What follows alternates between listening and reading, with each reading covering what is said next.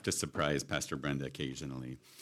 And the lunch afterwards will be an appreciation lunch for Pastor Brenda. There'll be a time to share words of affirmation.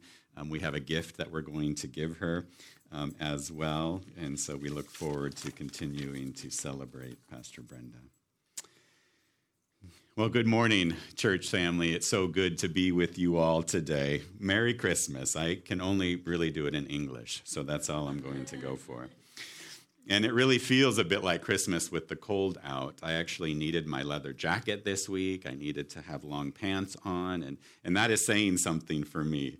But it's fun to bundle up and have it be cold outside but warm in here, filled with God's presence and filled with the body of Christ.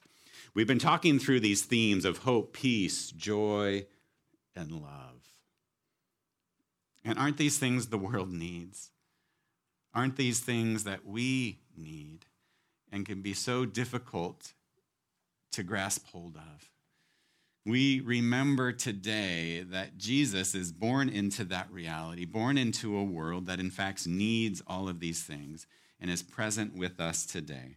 So we'd start with the Christmas story reading. I'd like to invite up Candy to read today's passage for us.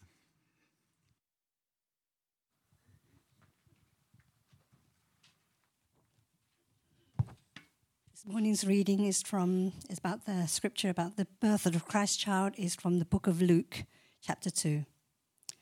So Joseph also went up from the town of Nazareth in Galilee to Judea, to Bethlehem, the town of David, because he belonged to the house in the line of David. He went there to register with Mary, who was pledged to be married to him and was expecting a child. While they were there, the time came for the baby to be born, and she gave birth to her firstborn, a son. She wrapped him in cloths and placed him in a manger, because there was no guest room available for them. And there were shepherds living out in the fields nearby, keeping watch over their flocks at night. An angel of the Lord appeared to them, and the glory of the Lord shone around them, and they were terrified. But the angel said to them, "Do not be afraid. I bring you good news that will cause that great joy for all the people. Today in town of David, a Savior has been born to you. He is the Messiah, the Lord. This will be a sign to you. You will find a baby wrapped in cloths and lying in a manger." Here ends the reading. It up. Thank you, Candy, for that reading. We hear and we read the story of the Savior being born. There is, in fact, light that shines into the darkness. When I was about 16 years old, I was in a group that was connected to the church. It was like a Boy Scout group, except through the church. And there was about 20 of us, and we went on a caving expedition up in the mountains. And this wasn't sort of commercial caves, that you paid an entrance fee for. These were caves sort of hidden in the foothills in California and sort of pre-computer, GPS type of systems to find these caves. And it was kind of word of mouth. And we had a guide that was with us, and he led us into the cave, and we needed ropes and equipment, helmets, and lights. And it was very dark. There is sort of this isn't me in that photo, but this was a little bit of what the caves would look like. Sometimes you're crawling around on your bellies. Sometimes you can stand up. Hundreds of different pathways to choose and multiple levels of elevation. So we were in the cave for about an hour when three of us, two other teens, I was probably the oldest. They were maybe 15 and 14. We realized we were alone, and we could no longer hear the sound of the rest of the group or see their lights. And at first, we weren't too concerned. We were young men wanting to be brave and pretending to be brave, and we just soldiered on, thinking for sure they will find us or we will find them. And we began to pray. As time went on, our prayers became a little more earnest and our fears a little more real. We were praying not just to be found or to find the entrance. We started to have prayers of, please, God, don't let us die in here alone. It was scary. And we would turn out our lights and be quiet. And it's pitch black. You couldn't even see the hand in front of your face, trying to see any lights in any of the number of tunnels, any sound. Could we call out and be heard? And so our prayers in the darkness became desperate. Over an hour went by, and we continued to pray. And we rounded a corner, and we saw this. Our guide, in his wisdom, had put a candle in the main room towards the entrance of the cave. I didn't think anything of it when he did it, but now we knew this light was our Savior. We could be safe here. We could find our way out. And so we were there, and we waited, and finally the group came back, and we were saved. Now, I think darkness is a time to pray. Whether it's at nighttime, whether it's a metaphor, whether it's the stresses in your life. I know for me, I can distract myself during the day with all sorts of busyness, with reading, with podcasts, with streaming. So the fears or anxieties or worries don't hit me until it's nighttime, and I wake up in the middle of the night. Just me and God, and it's an opportunity to pray. There's a lovely devotional going around right now from Shauna Nyquist. Shauna Nyquist is the daughter of Bill Hybels, and Erica passed this devotional on to me, and she says this about prayer in it. I'm not saying you should pray, like you should take your vitamins or you should eat your vegetables. I'm saying you can pray. What a gift. What a delight. What a refuge. Prayer is a beautiful opportunity to pray, to connect to God, to pour out your heart to him, to listen, to look for the light that shines. But to open ourselves up to Jesus requires a vulnerability. In fact, all meaningful relationships require that we are vulnerable.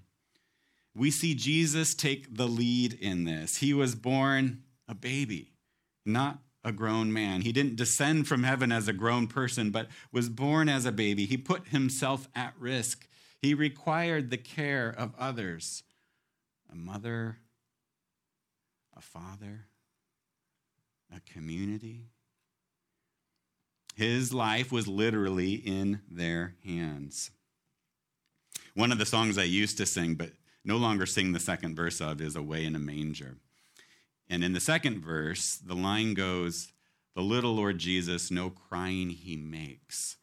And I thought, sometimes Christians can overemphasize the divine of Jesus and lose his humanity. We can stop thinking of him as a real person.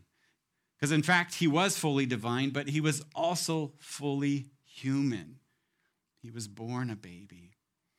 Now later, the worship team is going to sing Away in the Manger with updated lyrics, so listen for those.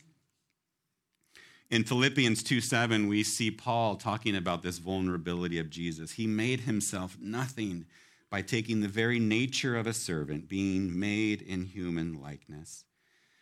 Vulnerability is something we open ourselves up to when there's risk, when there's a challenge, when there's uncertainty, when we could be exposed. And Jesus opens himself up to all of that risk. There's a wonderful book that came out by Brené Brown called Atlas of the Heart that I've been giving as Christmas gifts this year.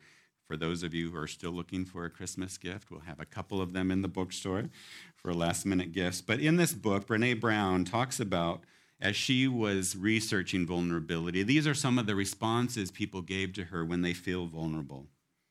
When you're waiting for the doctor to call back. When you're talking about difficult topics with your team or family. When you're starting your own business. When you're watching your child leave for college. when you're talking about your feelings. See, across cultures around the world, most of us were raised to believe that being vulnerable meant being weak. But if we're not vulnerable, we're not going to connect. We're not going to have meaningful relationships. See, in a world where strength and looking like you have it all together are values, we can lose the sight. We can lose the very heart of what's required for relationship.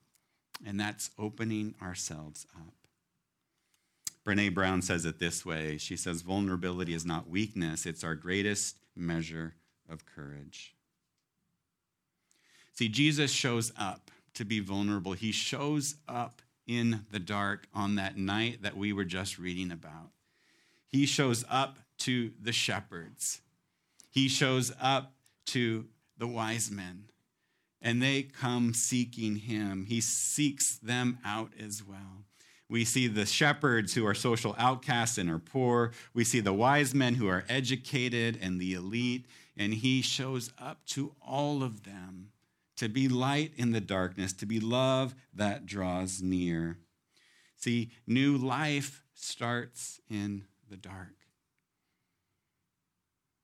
New life starts in the dark. Barbara Brown Taylor, a pastor and a professor, says this: new life starts in the dark, whether it is a seed in the ground, a baby in the womb, or Jesus in the tomb. It starts in the dark. Now, sometimes we might seek out places of vulnerability or risk, like when I went into that cave. You might be thinking, that was your first mistake. Don't go in. But sometimes difficult seasons find us even when we are not looking for them. Circumstances beyond our control turn us upside down. We might feel exposed. We might feel like God has forgotten us, but God shows up in those very moments, wanting to do a new work. Even when we can't see God at work, he is at work. And sometimes we may never know the why, but we know he shows up. God's word says that he loves us, that he was the first mover in the relationship. He moved towards us first. Now, have you ever been the first mover in a relationship? You don't have to lift up your hands. It's risky, right? You could be rejected. You could be turned away. I can remember in junior high, we would have junior high dances. And I wasn't a great dancer, but I did want to dance, with the girls that were there. But it required risk. It required walking across the room, like the girls were on one side, the boys were on the other. And to be the first person to step out and to initiate is risky. And this is what Jesus does for us. God is the first mover, whether it was in the garden at creation, whether it was in Bethlehem, or whether it's today. He moves towards us first. And then he invites us to respond.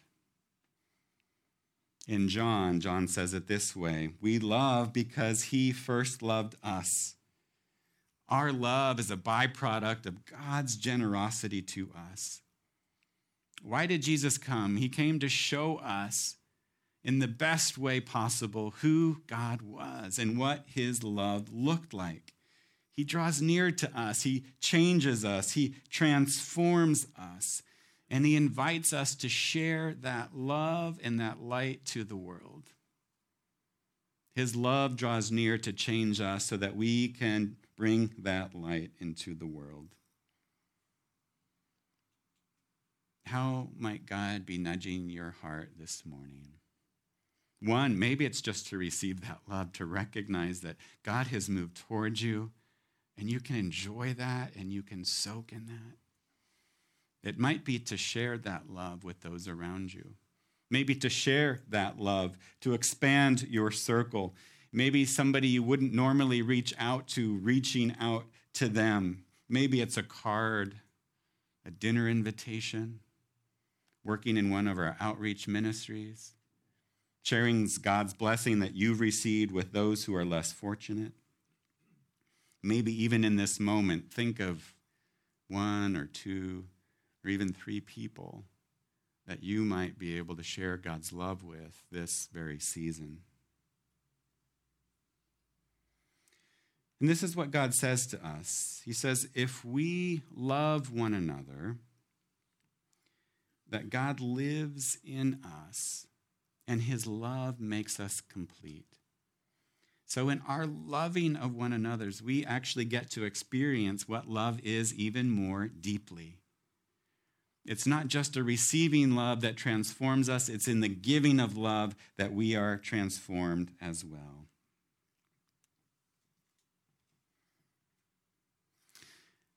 God's love draws near. This is a particular season where we get to remember that. Candles are a wonderful symbol of hope. This is why we do the Advent candles. This is why this is a church tradition. Candles are also a symbol of prayer. And this might be a time, a season of lifting up your prayer. Maybe you are in the darkness, and a candle is a reminder to you that God is still with you. Candles are also a wonderful way to spread that light. When we close the service, we're going to all get the chance to hold a candle that will be lit from the Christ candle that will be lit in just a moment. God shows up for you in flesh because he loves you. Let's pray. Jesus, you are in fact the light of the world, and you move towards us. You make the first move towards us. You took the risk. You were vulnerable. We thank you for your love, God. May, even in a season that can sometimes be very difficult or busy or challenging, may we soak up what you have. May we slow down and remember who you are and what you have done. Invite us, Jesus, into your great invitation of sharing that light to the world.